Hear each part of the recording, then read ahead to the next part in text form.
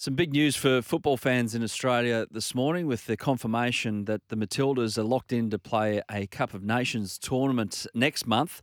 The matches will be in Newcastle, Gosford and Sydney, February 16, 19, 22 against Czech Republic, Jamaica and Spain. So this is a huge part of the build-up for the Matildas looking forward to the World Cup, which starts in the middle of July with the first group game against Ireland in Sydney. Joining us now is Matilda's legend and legendary person as well, Kyah Simon. Great to have your company, Kyah. How are you? And Happy New Year.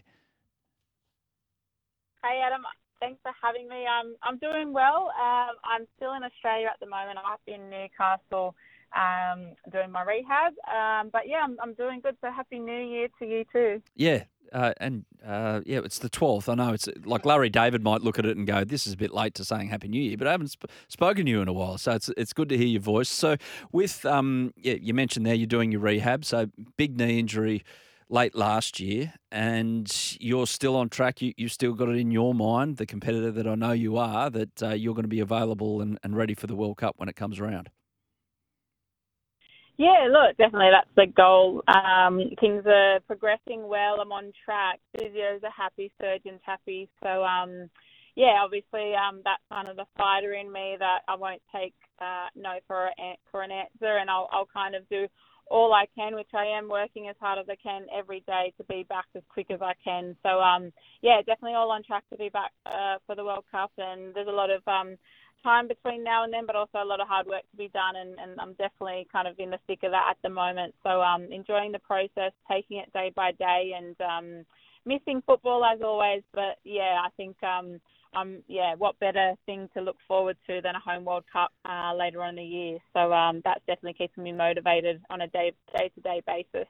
Silver lining, I'm sure you could do without the injury, but silver lining, you get to spend a little extra time outside of a London winter down in this part of the world. Yeah, that's for sure. I left snowy weather and freezing cold -degree weather in the UK, so I was more than happy to come back to Australia, back to Sydney, see the family, get some sunshine and beach in and spend Christmas with my family, which I didn't feel like I had to rush off within 3 or 4 days after that festive period, which has been nice. So I'm definitely enjoying this, sunshine. I've been lucky that the weather's been holding off and, we've had some mid-20s to 30-degree weather days. So I'll soak that up as much as I possibly can before I go back to the miserable, cold UK weather. Yeah, it sounds like you're pumped about it. Hey, with this tournament, so I'd link it back to 2017. Now, that was the wow, one of the big wow moments in the recent history of the Matildas, with a tournament like the one that's going to be held next month. It was the 3-nation tournament over in the States, or 4-nation tournament over in the States. You beat Japan, USA, and absolutely gave it to Brazil.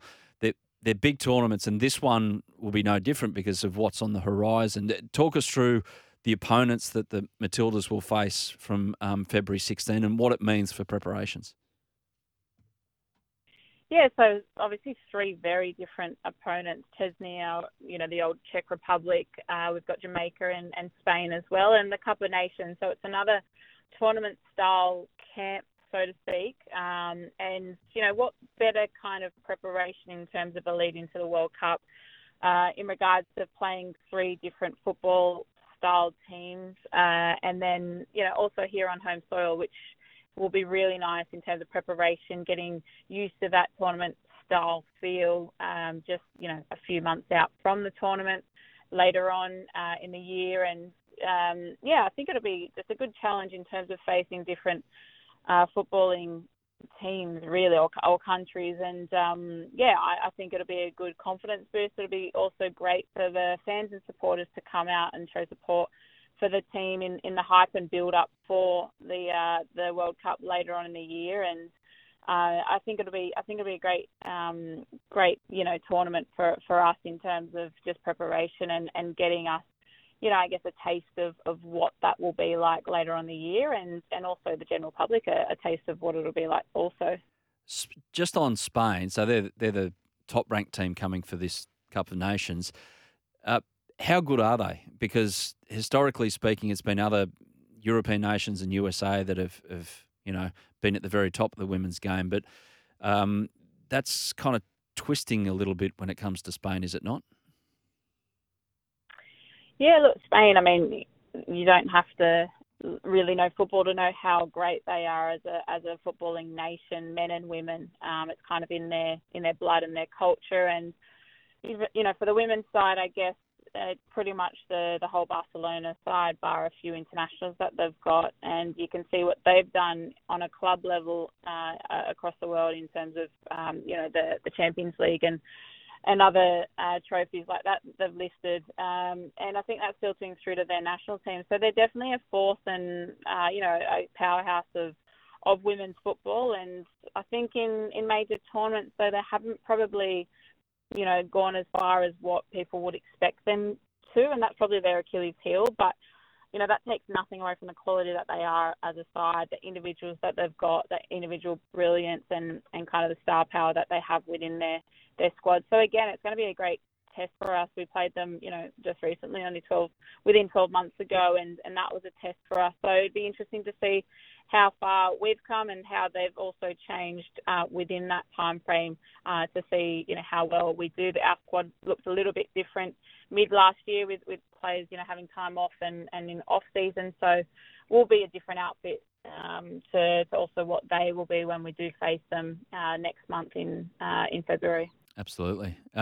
Just one about the documentary that's going to be on Disney later in the year, presuming it's still all going ahead. I'm pretty sure it is, because at the moment we've got all these sporting docos coming out. We've got a golf one coming out, a tennis one coming out, the cricket one comes out. We spoke with Adrian Brown, the director of the Test, earlier on the show. Have you found the process? Have you really noticed the crew when you've been involved with the Matildas when the crew's been around, or what's the go there from your point of view?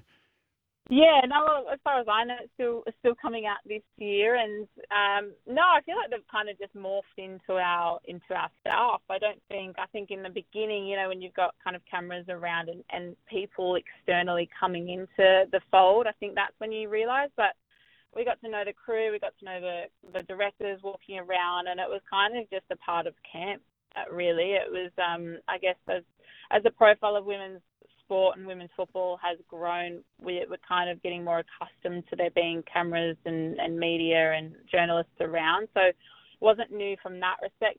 It was more so just, all right, they're a part of kind of the team, they're a part of our staff group, and it was just the norm to have them around. So no, it wasn't invasive at all. It was, we go about our thing like usual. And that's kind of how we want to be represented, as genuine as we are off camera. We're the same people on camera, and that's, I think, the beauty of it, is that no one really changed just because there's cameras around, but we all just stuck true to who we are and kind of mucked about and joked around like we usually would with one another. And I think it'll be really interesting to watch and see, even being a part of it, just to see kind of how we come across on camera, and if it's actually what we're like kind of together and behind the scenes, if it comes across the exact same way through the doco. I think it'll just be a really good insight for everyone to see what we're like as a team, what individuals are like away from the game, and then also kind of what makes us the Matildas team that we are.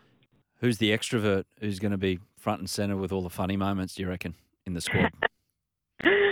It depends when the cameras were rolling or who was mic'd up at that time. So that's what's the most interesting, is we'd be in a training session and, you'd be speaking to someone and they'd be like, I'm mic'd up. So you don't really know who's mic'd up and when they're mic'd up when you're on training. It's kind of like, a bit of a guessing game, which is adds to the fun a little bit more interesting. So, I'm interested to see kind of who comes out as that joker or extrovert, because we definitely have a fair few of us in the team. Cool. Look forward to seeing that. And Kaya, best of luck with the continuation of the recovery.